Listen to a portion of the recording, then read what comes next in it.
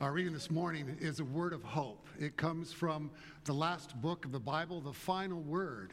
It's the Revelation of John. It's a description of what John calls the New Jerusalem.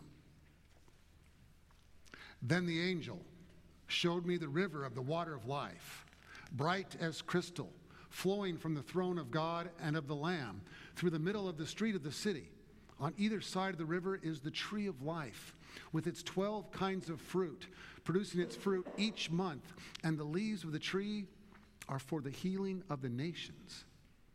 Nothing accursed will be found there anymore, but the throne of God and of the Lamb will be in it, and God's servants will worship him, and they will see his face, and his name will be on their foreheads, and there will be no more night.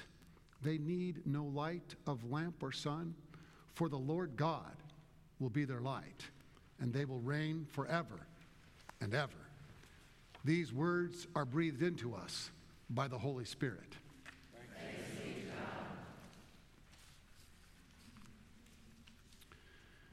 We need the word we just read.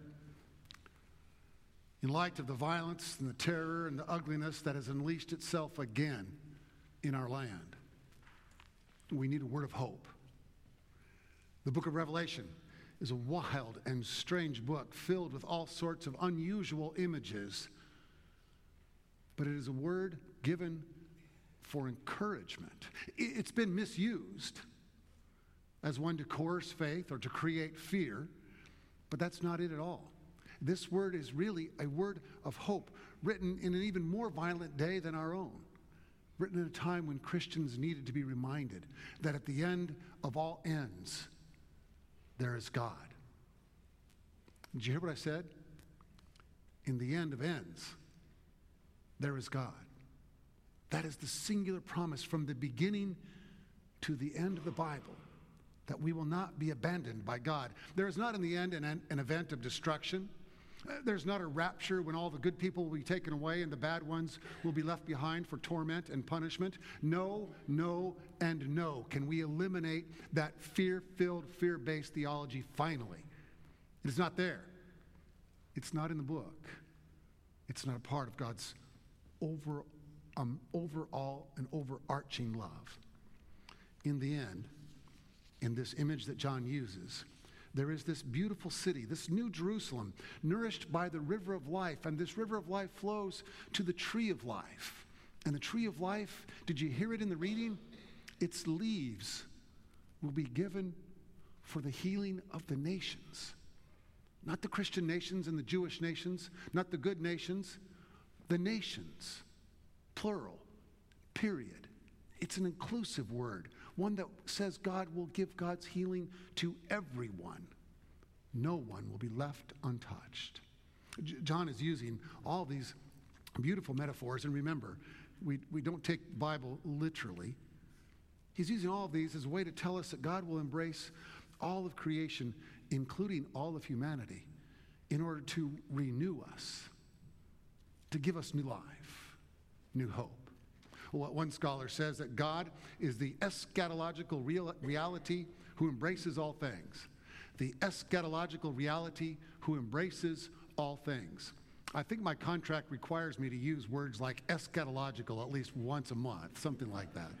It simply means end things or the end times. In other words, in the end, there is God. In the end, God.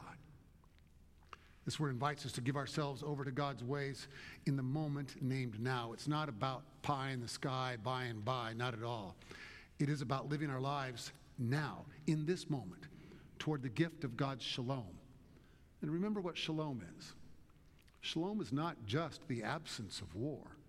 Shalom is that setting where everyone, where all of God's children have a safe and secure home, where they have enough food, where they have enough care, where their health is cared for. Do you hear again the amazing inclusivity of God's dream for the world, for shalom? A home, a meal, care for all. John's vision of the river and life is already flowing. And we're invited to let those waters inform the way we live today, even in the moment named now. Perhaps you remember the movie Chariots of Fire. It told the story of two Olympic athletes from Great Britain, one a Christian and one a Jew. At the end of the movie, Eric Liddell, who is this very devout Scottish Christian, wins the gold medal in the 400-meter race. It's an unbelievable story, an unbelievable end. But really, the movie should go on. There's a brief note at the very end of the film that says that he and his wife went to Japan where they served as missionaries. While they were there, his story continued. He was known as one who was gracious and kind and caring in everything that he did. When the war started, the Second World War, when it began, he was taken prisoner by the Japanese, put into a prison camp where he lived the rest of his days. But even in that place where others were acting out of anger and spite and revenge, he continued to be a gracious, kind, caring, and loving soul. In fact, there was a woman there, a prostitute, who needed some shelves built for the small little place where she was living. He built those shelves for her. And then she said, he was the only man who ever did something for me who did not demand me in return. He died in that prison camp. It said that his last words were, "Annie, it's all surrender." In the end, it's God. In the end, it's surrendering to God's grace, to God's love, to God's forgiveness, and giving our hearts and minds and souls over to that very being and living it out in our lives today. John is using every literary skill he has to communicate the singular truth of surrendering our lives to the grace of God. What John wants us to see is the absolute blessing that we'll finally find ourselves living within when we're able to simply do nothing more than to surrender to that grace. Do you see why we need this word today? It's an invitation to us even now, in the shadow of the terrible gun violence and murder in Florida, to begin living for shalom, to proclaim that our ultimate reality in the end of all ends must shape our reality and practice in the day in which we live.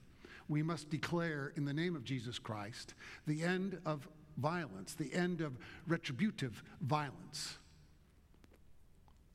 And we must live our lives in light of the life, death, and resurrection of Jesus Christ.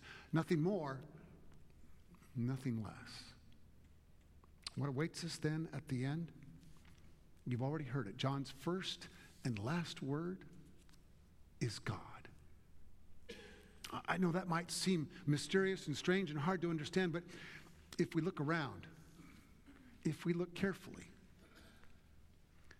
we'll see a glimpse of it, of that New Jerusalem, that river of life, that tree of life. If you look, I'm almost certain you'll see it. Maybe you have.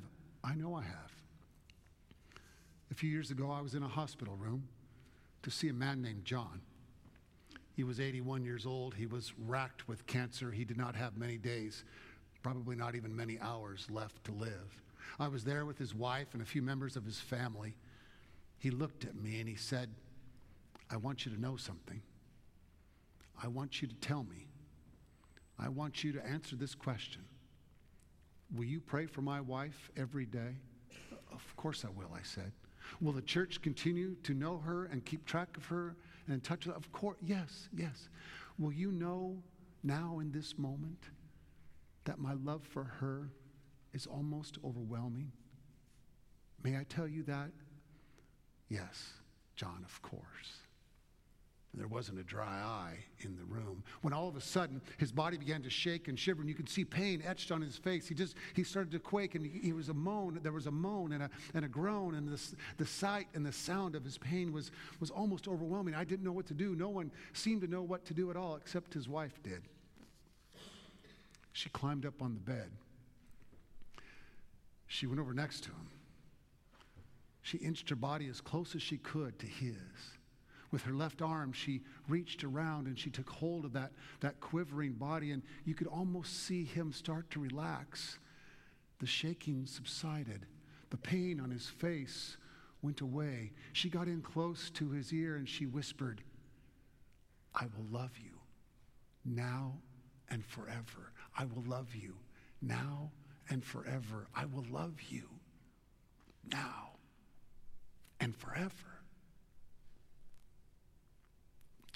was a glimpse of the tree of life, of the river of life, of the very love of God, the one God who will say to us, maybe even in this moment now, but in the end of all ends, will say to each of us, I love you now and forever.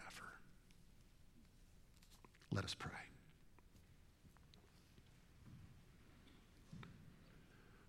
Holy God,